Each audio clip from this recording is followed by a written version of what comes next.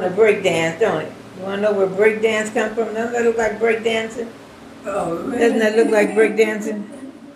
So the family in the countryside, this family that I was visiting, called on a praise singer to come. And so what he does, he'll come to you with all his drummers, and he said, "You are so beautiful. You are so kind." So they would just praise you in song and everything about you. So they told him to come, and so he praised me. Just and I guess they must have paid him to do that. But then that's when I saw, my gosh, that's nothing but break dancing. That's there they were, singing songs of praises. You haven't been to Africa yet, huh? No, not yet. And this again is all Mali, which is a Muslim country. So you can see the nice patterns on the walls. I love Mali. But you get to see. So these are postcards. Okay. Just to get again, these are at the markets. It was so fun going to the markets, boy. I love going to the markets.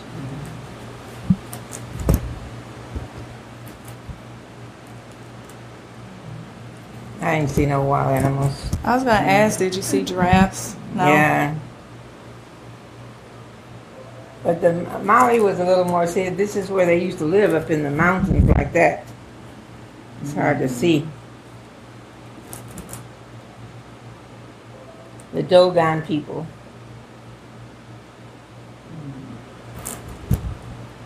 where is this at now? Mali. Now we're in Nigeria. Mali. Somehow I got into Nigeria. I should have been able to. Nigeria? We were in Mali. Because this picture here, this is Mali. But these are Nigerians here. These are the family. When I lived there a year and a half, these are my family. Yeah, So they came to see me. Yeah, we have family in Mali and Nigeria. Congo. Yeah, but Mali I was in exhibiting my art for 3 weeks. Wow. Nigeria I lived for a year and a half almost. And on my art tour I went to Mali, Nigeria, and Senegal. So this is me coming back for the art show.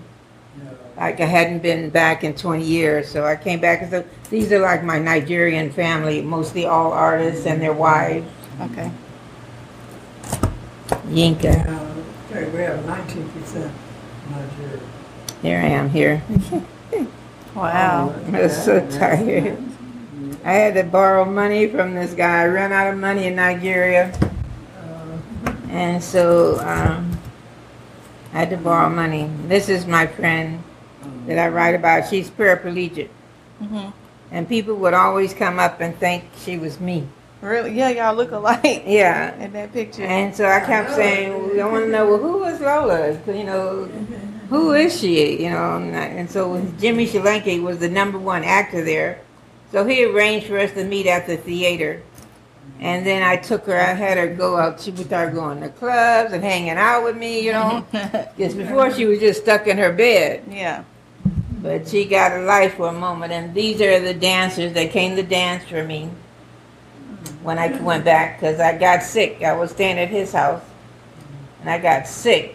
And I woke up. He had the drummers and dancers there. And it healed me. It was amazing. Just having them bringing out the drums and the dance and waking up to all that.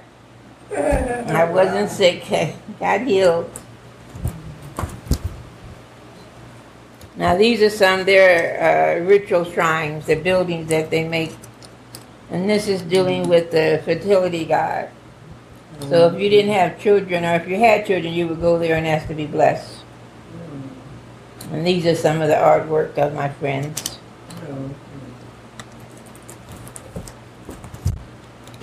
Okay, this was the woman of the night. What is that? And I got to meet her in northern Nigeria. And she was so nice and sweet. No, I've been saying that I saw her in western Nigeria. But she's from the north.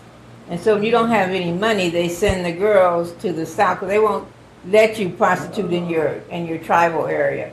You have to go to a different area. And so she was prostitute. She said, they wouldn't let her go to school because the Muslim religion, the girls couldn't go to school. And she was really sweet. But this was all taken at that night. So we were clubbing. These are journalists. That's the club. Yeah. It's blurry. It is. And this is my artwork here. That's one of my art pieces. The picture in the back. Yeah, I know. And these are young artists.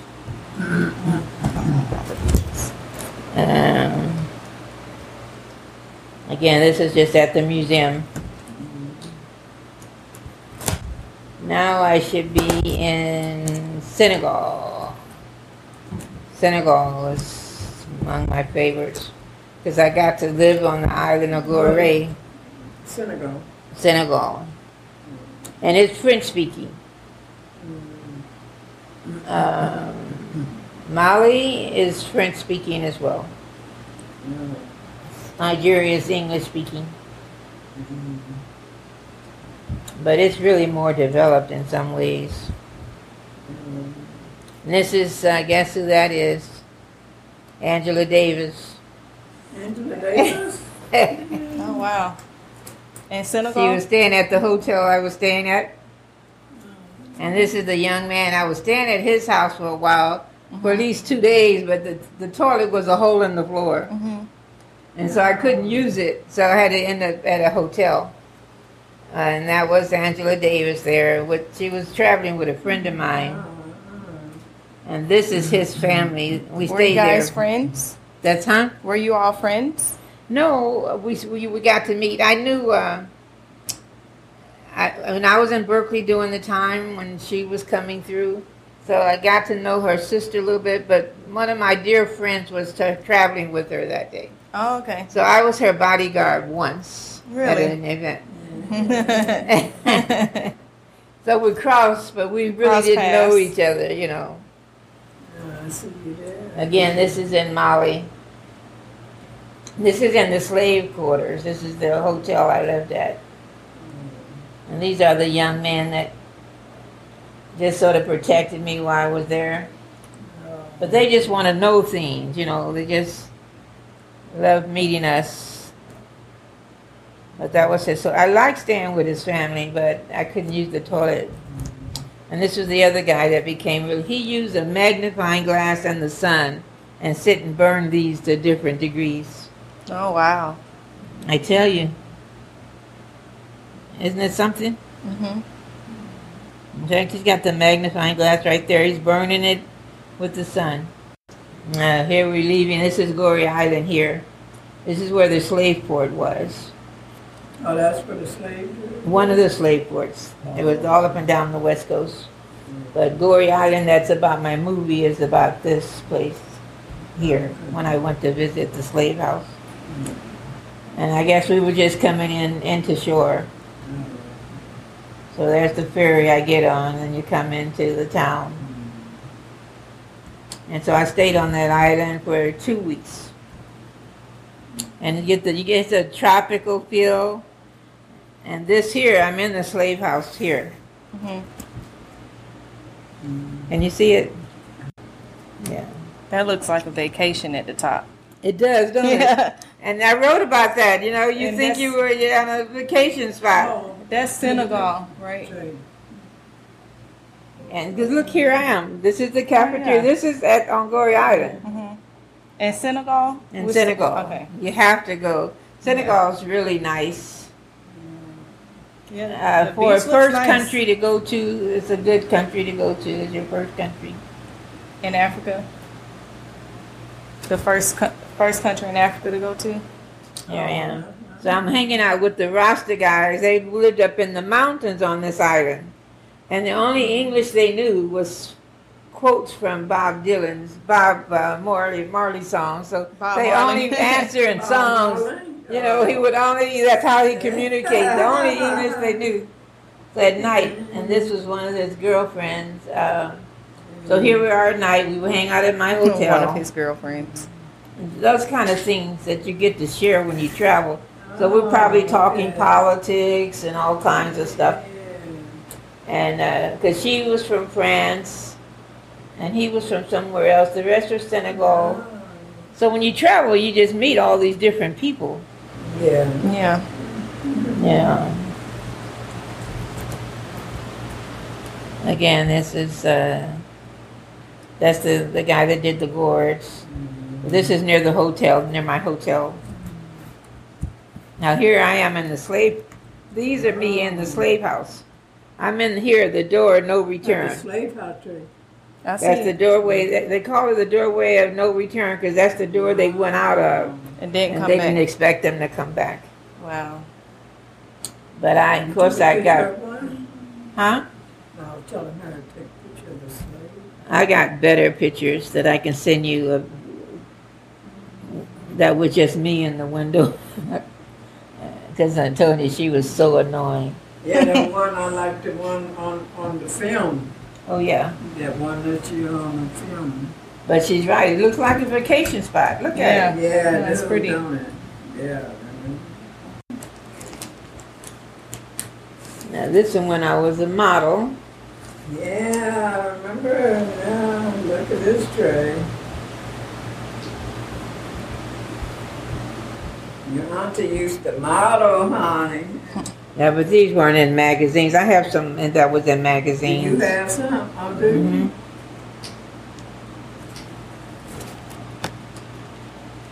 Always was the bride. I think this one came Yeah, out this too. is my godmother, Mrs. Braden. Remember Mrs. Braden? The one I lived with Yeah. in the country. Miss Braxton. Braden. Braxton. Wow, you got her picture. Yeah. So after I got married, Wow. I came to. You came back in time. I drove there. It's her little bug. I love her little bug. She used to come. She came to see me in Chicago. Who Her did? and her husband. Oh yeah, during that time. They came out to see me in this little bug. Yeah. I will forget them coming. I was shocked. I was so surprised when they came to visit me. Yeah. We took a month traveling in the United States to introduce him to my family and me to his. Yeah. I mean, they went all over with that little bug. There's that king. This is And this is one of the men they called Dogon people, and they dress in this indigo blue. Mm-hmm. And he saw me, and he just went, I want to meet her. And at the same time, I'm pointing to him, I want to meet him. And so we did meet, and he gave me a wonderful wooden piece of art, one of his art. But we got to hang out for a minute. That's a nice picture of you. Again, that's that show, and I don't know why these pictures are in here. These are all on my tour with my art exhibit. Look at that one. That's nice. I've never seen that. Oh, look at me. Yeah, so that was the opening, the art opening.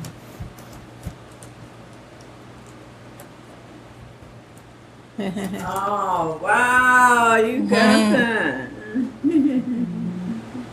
I want a picture of that. Trey, take a picture of that.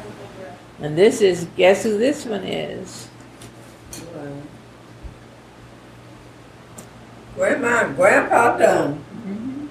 Grandma and Grandpa love Grandma and Grandpa Yeah. done. You got the, I got this. I know. Oh, man. Grandma and Grandpa done. They're the most beautiful elderly folks. They were so wonderful. 1962, the year I graduated. That is our our adopted grandparents. And I wonder if you, like I said, I'm not sure. I have to send to you the other people that you know. Yeah. Oh, look at the hair. Oh, wow. This is in Mexico. We were some dad dressed us. I mean, Ayana and I had to dress alike, and Riua and Singer dressed alike. That's the way Dad always dressed us, so we were all dressed alike. Yeah, I'm in New York visiting Hazel and them. Oh, no. I was hanging out with some poets that night.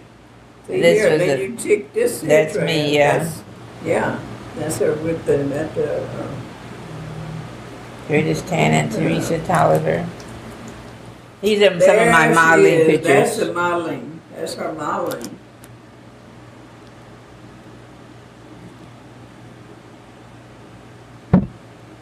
This is you too? Mm-hmm. I never saw this one. And I had others too. Like I was that in one. You took that one? others as well. I don't know where they all are. Never seen. It's a constant. Oh, I still never seen that one. This was my life when Nana took my money, didn't give me money for 3 months. He's the one that took care of me. He's a Lebanese. He's Lebanese, but he was born in Africa. And this was my last boyfriend. That he's not the last person I love, but he was my last boyfriend. That's the one I was in love with. Yeah. But here I am watching Stevie Wonder in Nigeria. Oh, look at that. Stevie Wonder concert in Nigeria. Wow, look at that.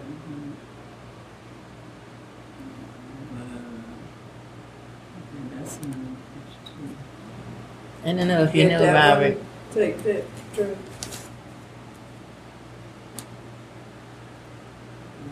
Okay. I remember meeting him You when I might. came to California. It's very possible. He's been my best friend for a long time. Yeah, I met him when I first got to Atlanta. When I came there. Again, these are festivals, at art festivals. Ooh. Now, I don't know if you know who Queen Mother Moore is, but she was one of the most active women of her generation as an activist. Oh. Her name is Queen Mother Moore. Queen Mother Moore. Mm-hmm. A legend. That's Mrs. Breton at the Catholic school. Here, let me turn it around. Oh yeah, at the Miss Braden at the At the what's school. the name in where nuns were, where the church was, where No, this is at St. Patrick. This is in Moments, Illinois. This in picture is. Moments? At the Oh, that all-girls was school in that I Moments. attended. Oh, That's the wasn't school out that I there went to. in, what do you call it? I can't confuse. Hopkins Park. Yeah. That wasn't Hopkins Park. Well, no, You know what I'm Moments. thinking about. Yeah, you're thinking of the little church. No, this is the school ground Oh, okay. where I graduated from. Good. This is mostly that's in this folder: magazines, articles. Take a And picture of that. I got it, Granny. Yeah. I got it. these are all from performances or teaching. This is me teaching. The bottom line. What were you teaching? I was teaching art. Art? And this is me in South America. It's in, this is in Guyana. And this is was the president's wife.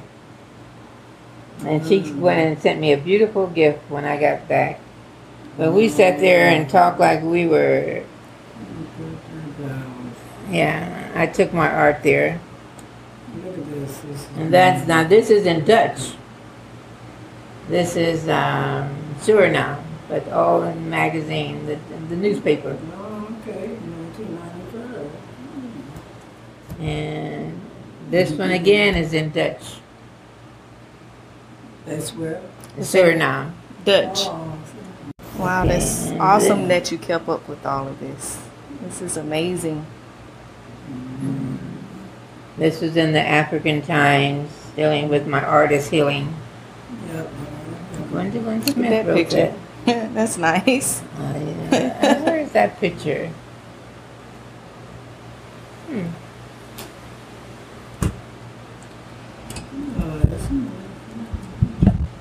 Yeah. Now this is in Lagos. This is in Nigeria, another Nigerian article.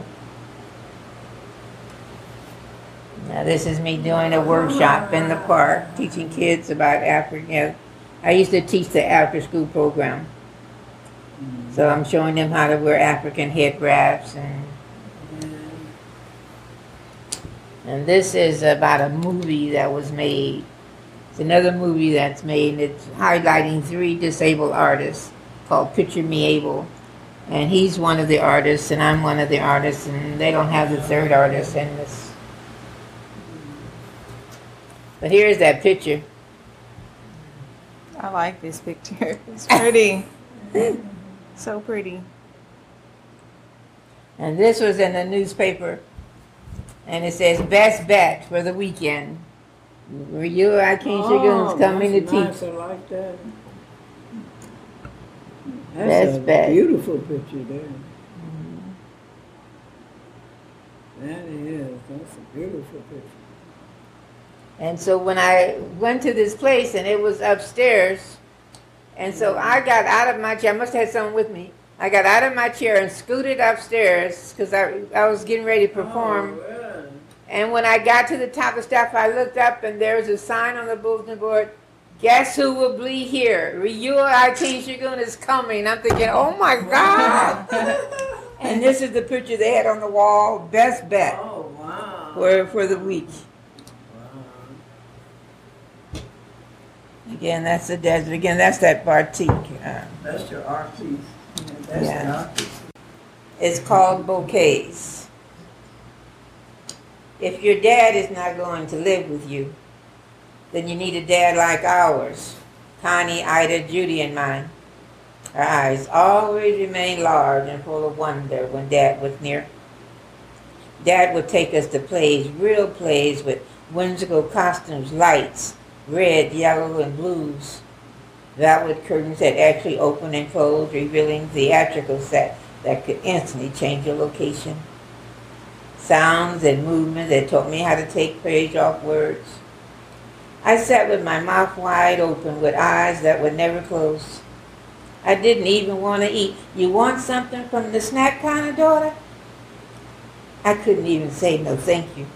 I shook my head quickly from side to side, holding my hands up, trying to stop the words, frightened that my dream would end.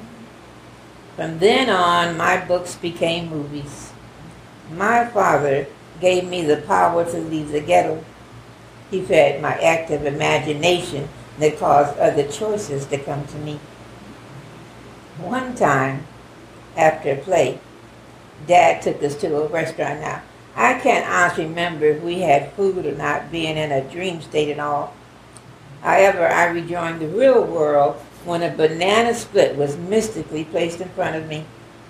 My eyes popped out of my newly warmed sockets again. Have you ever seen a banana a foot long?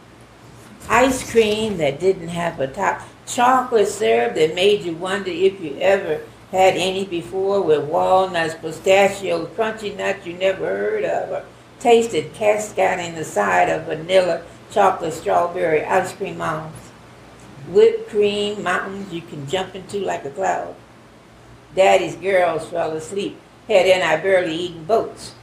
We didn't want to give them up, and I dreamed. Not only did I dream becoming an actor, I became the clown, the woman on the trapeze, touring with international circus. At skating rinks, you would have found me in the center practicing my jumps, my spins. In school classes, I became a lawyer, a teacher, an architect, a doctor. At home in my closet, I discovered that I could dance with characters in books, dance to other parts of the world, all flowing from a bouquet of fresh flowers hand-picked for me by my father. There was purple roses, poppies, birds of paradise, blue gardenias. Each one had the ability to create amazement for a desperate child. I knew I snatched them from my dad's hands. I was thirsty. One amazing Christmas afternoon, when the Chicago sun melted away the sun, the rays painted cartwheels and somersaults, tumbling us kids outside onto the block. Dad, unannounced, pulled up in his diesel truck. Now, in the projects of Chicago, this was a big event. In no time at all, the truck was surrounded by pocketfuls of neighbors. His truck was always something to behold, clean and shiny, bright red. The glittering lights placed artistically around his truck could never outglitter his name, placed on the side of the door, James Arnold Williams, owner, Big Red. Dad jumped onto the running board, pulling the horn. Beep, beep. He tossed his jacket into the cab of his truck. His arm bulged with muscles, his dimples showing through his smile as he pulled his hair from his eyes. You wouldn't have seen a more handsome man. People always told us, your father looked like a movie star. And we would agree. We even thought he dressed like one too. At any time he could have walked in and taken Cecil Romero's place. He just didn't want to. As we carried the envy of the neighborhood, we beamed. Now this particular Christmas, Dad had 3 men with him, all showing nearly as many muscles as my father. With one sweep, Dad picked all 4 of us up, placing Judy on his right shoulder, me on his left, and Ida and Connie in his arms.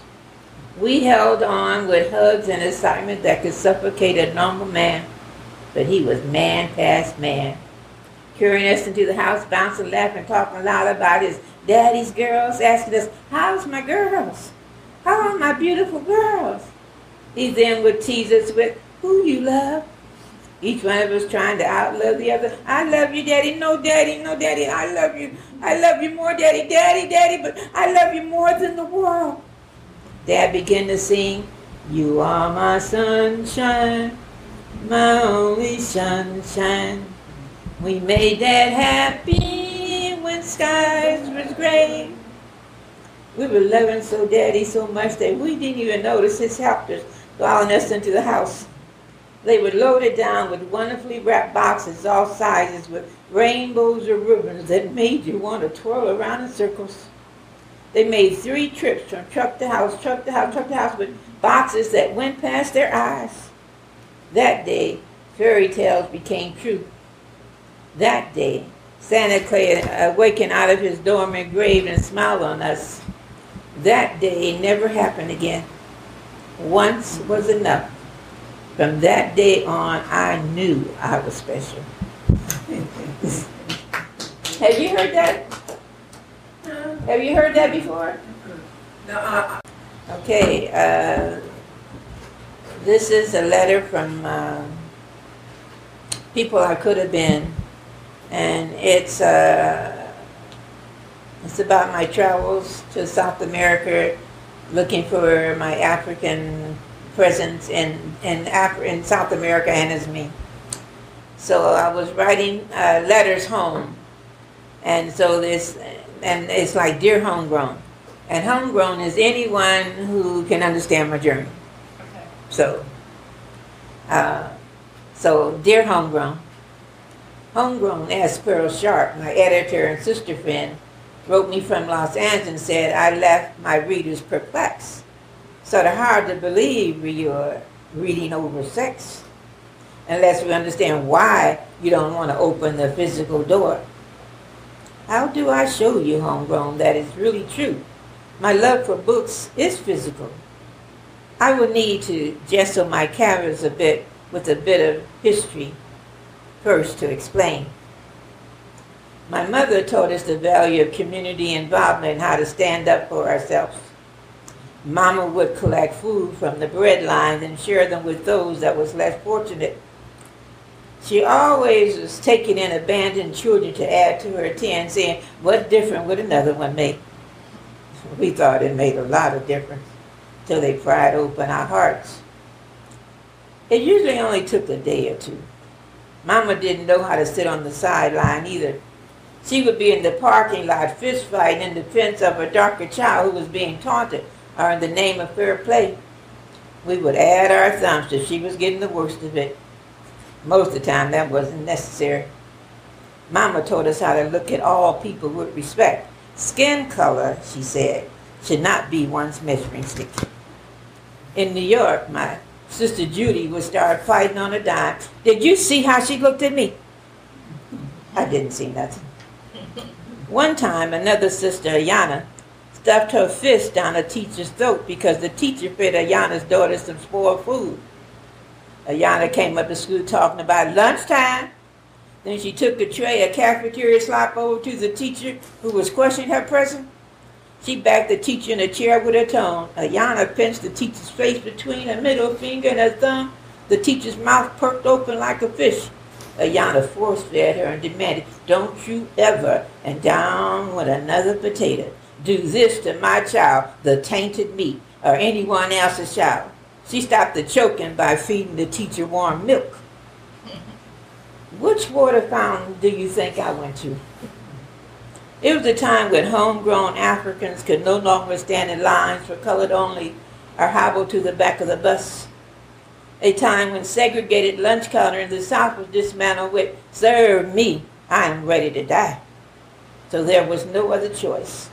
In tradition of my family, my mama, I put on my boxing glove and became an activist.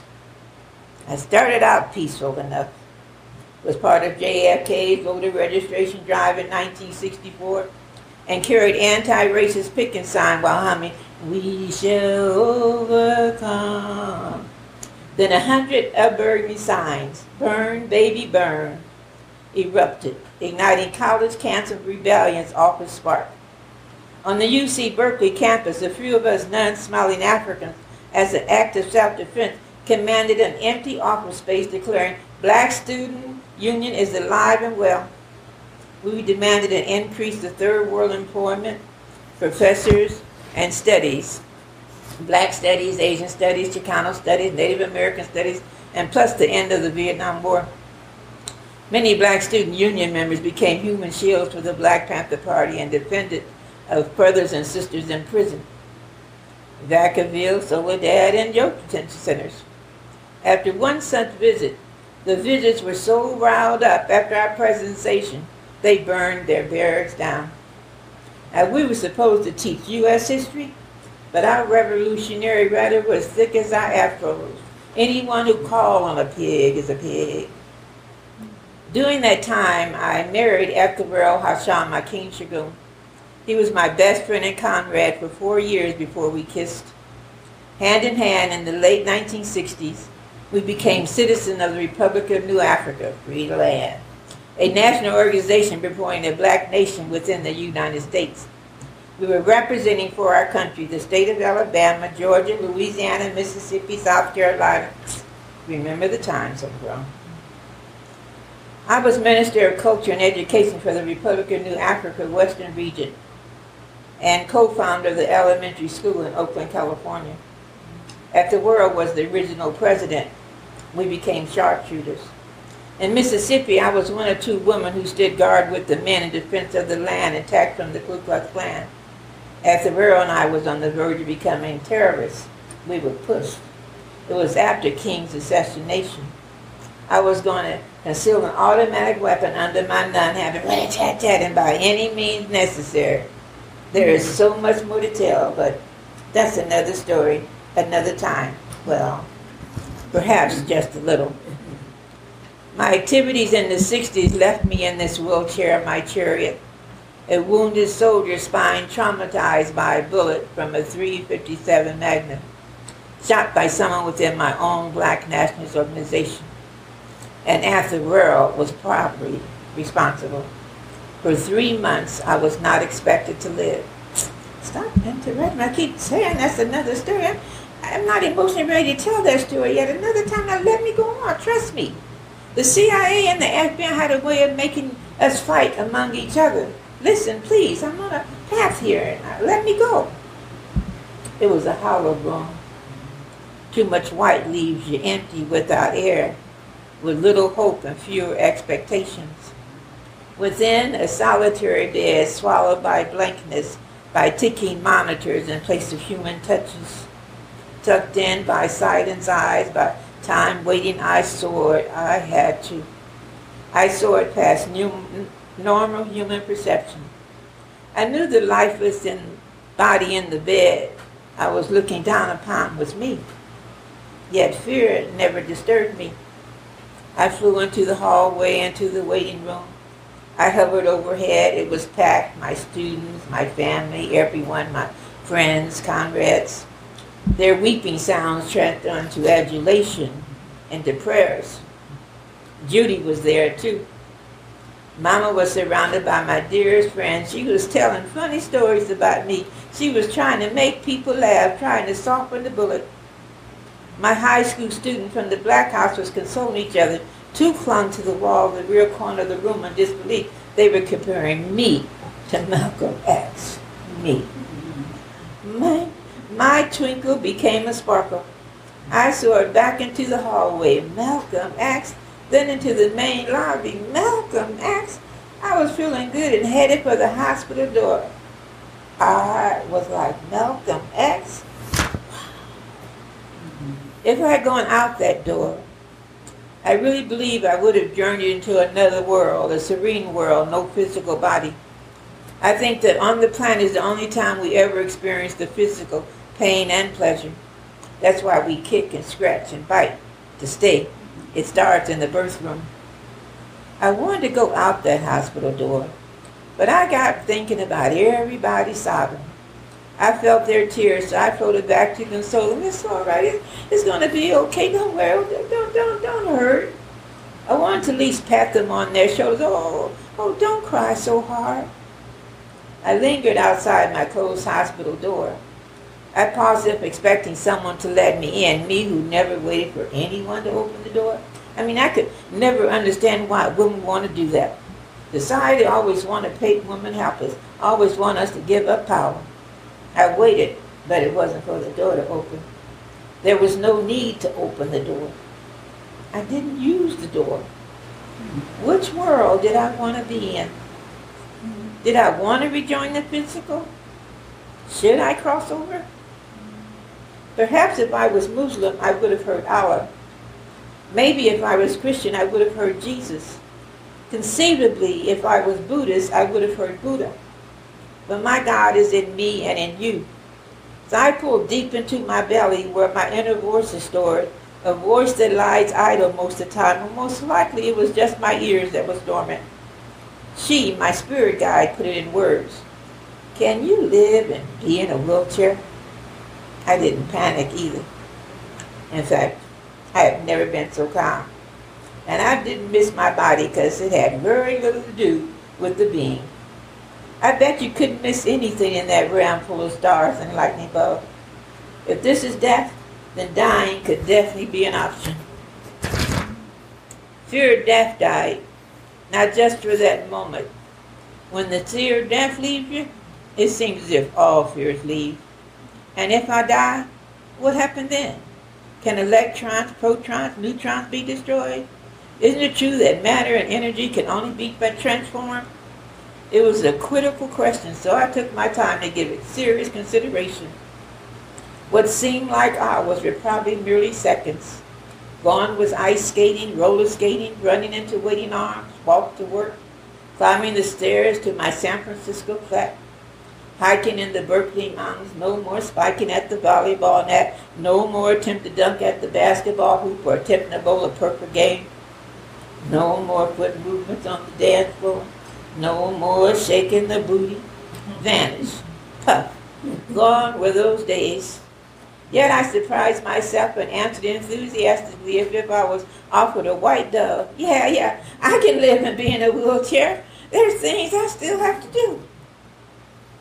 I left my body many times during those critical months and have left it many times since.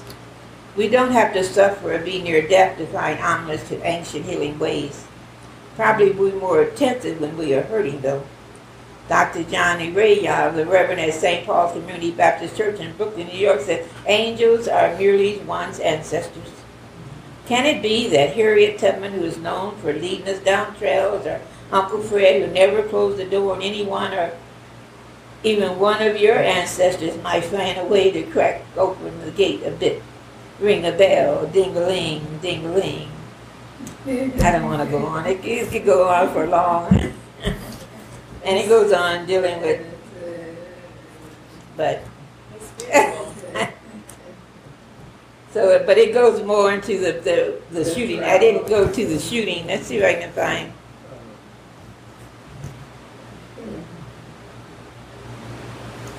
The section on the shooting.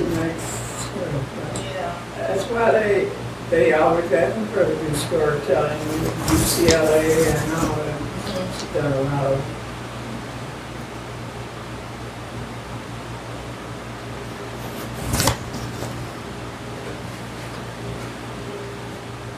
Okay, I'm going to skip over to this part.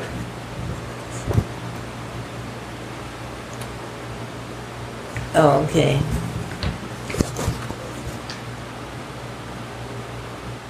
Being a paraplegic did not disable me. I stroked my wheelchair. In my Volkswagen convertible, it sits beside me in the front. Passengers ride in the back. My dread flies to rhythms of wheels spinning. No. Being a paraplegic did not disable me. It was my physical pain. Torture that seemed to begin the moment I decided to live. It was enough to make me consider retreating. If a sheet would touch, or if a slight breeze would stir a hair, one hair on my leg, sound from buried nightmares will be evoked. The pain grew worse from there. Each year it grew hungrier and more relentless. Just writing this to you, even though I have found some pots of gold at the end of flirtatious rainbows, the storms are still coming. I am rocking as I did in my last year of pain, my 17th year. Oh, I hope I don't start turning my computer. And memories, but why are memories so vivid? Why are my knuckles drowning? My ancestors' wings are holding me. I'm going to skip. I thought I was closer to this. So I'm talking about how I rock all the time when I was in pain. And so I'm telling homegrown, rock with me, homegrown. Come on. Rock like you smell the stench of a slave ship. Come on. Rock like worn-torn babies plucked from the cradle of your mother's arms. Come on. Are you rocking like the person who doesn't want to die? Add a book to your hand while you're showering electric rain. Try to read. Me, couldn't hold a book still. Couldn't hold focus on the word. Could barely manage to finish one book a year, but that's not reading. I'm still not looking for the part. So,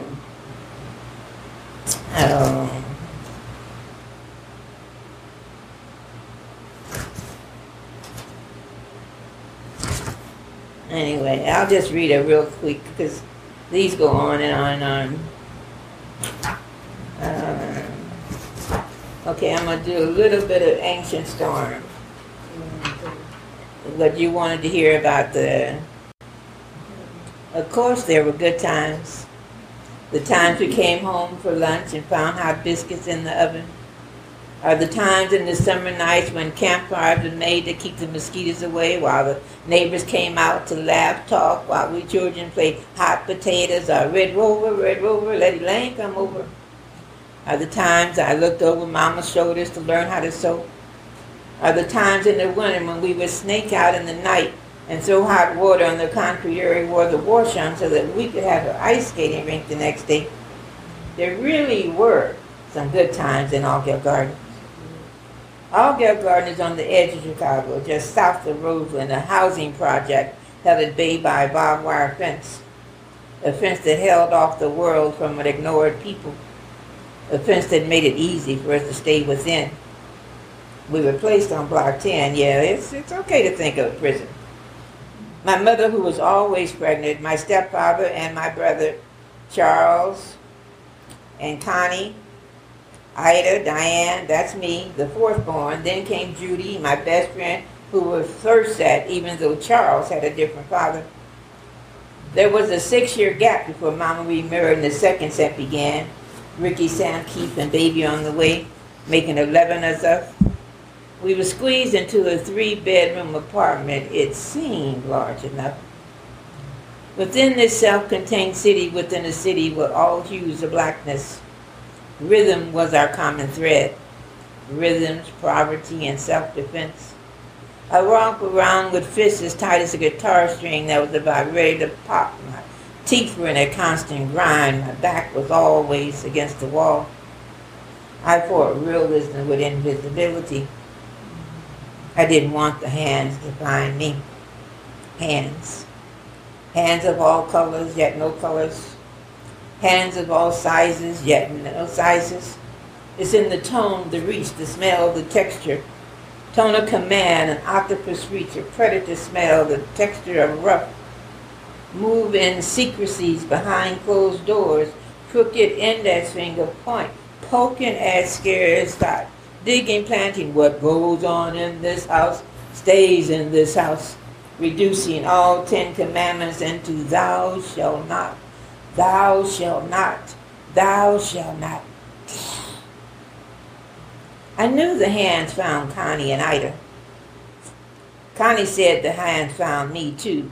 You see, I started protecting myself with forgetfulness. I knew something I saw or something happened to me that chased me into the closet. I don't know what. There I was in my bedroom closet, squatted down deep in the corner. I felt like I was under the floorboard, like my back had melted into the wall. First I shook uncontrollably, displacing my memories with a vacant stare. Then a calmness baptized me. Late in the night, after my brothers and sisters were asleep, I crept out and laid in my bed beside Judy, motionless, looking for movement in the ceiling, something I could hold on to, searching for God. My arms were submitted at my side with bald red fists, listening to those hands telling my mom to watch me because I'm weird, strange. She agreed. In the morning, I picked up all my courage, gathered all my breath, placed it into one big hole, and rushed back into the closet. I stuffed my memories into our shoes and the hems of our dresses. Memories of my mother returning home after the birth of Keith, finding her daughters naked as we walked around the house with the hands excused. They need to know their bodies. Mama immediately put a stop to it. Her reward was another beating. My trembling visions of Ida and Connie, when they were ordered to sit on the piano bench with legs spread apart by the hands that threatened a beating if they closed them. Afraid I was gonna be next. Afraid I've already been next. I took the memories of hands and stuffed them through the rat holes. Ida would notice my absence and ask, "Where's Diane?" Charles would tease, "Oh, crazy four eyes in the closet with a flashlight in the book, you know, she weird." Judy would start pounding her little fist on Charlie's leg, crying, "She's not weird, she's not. Leave her alone." From the age of 10, the closet became my sanctuary. Miraculously, when I closed the door, the noise, the teasing, the pushing, the fears would cease. There was a God. Silence. Sweet, sweet silence. My thoughts were audible, dream animated. I danced into the warmth of the womb. My lips went straight to the breast, sucking on books for nourishment, from comic books to Connie's True Love magazines, which I found under her mattress, to Mama's Reader Digest, Jet Ebony, Life, school books, everybody's school book. I read anything I could get my fingers on. Occasionally, a teacher would give me a real book to read. Mama never addressed the hands. She did move us away from them into the city. But after about 6 months, in the middle of a cold, rainy night, Mama picked up the notion to pack us and all our belongings into the car. We were suddenly moving to the country to Hopkins Park, about an hour and a half from Chicago. We kicked and screamed. We thought she had lost her mind because this place was the country. We had an outhouse. But really, Mama was attempting to save her children from crime and drugs, ways of the city. I think she was getting scared for my oldest brother, Charles, or perhaps she just wanted a slower place for herself, for us, a place that would slow down our heartbeat. Mama bloomed like the sunshine peeking before the rise. Her beauty surfaced 10 times more, her emerald eyes now shone like diamonds. In the country sun, Mama's skin tanned to the glow of varnish honey. Her thick brown hair now tumbled down Mama's head in waves that could make the Atlantic Ocean seasick. Her smile that never caught the corners, now created their own. Our closed doors now flung open. Our house was full of wonderful, wonderful fresh air. Breathing was a dance. The walls carried deep gutted laughter spinning throughout our dreams. At the end of the school day, Mama would be waiting in the middle of the road for us with bat in hand so we could play baseball with her. We had the perfect mom when she was without those hands. You remember all that?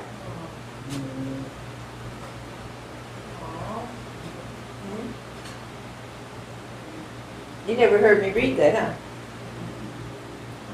And I did this in public, and And I had Connie and Ida there.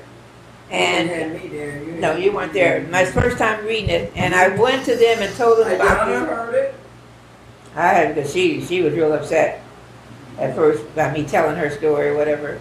Yeah. But she came to the event, and so as I'm telling the story, I'm making dolls. Because I know the thing about hands, I wanted to see hands do something positive as I told the story.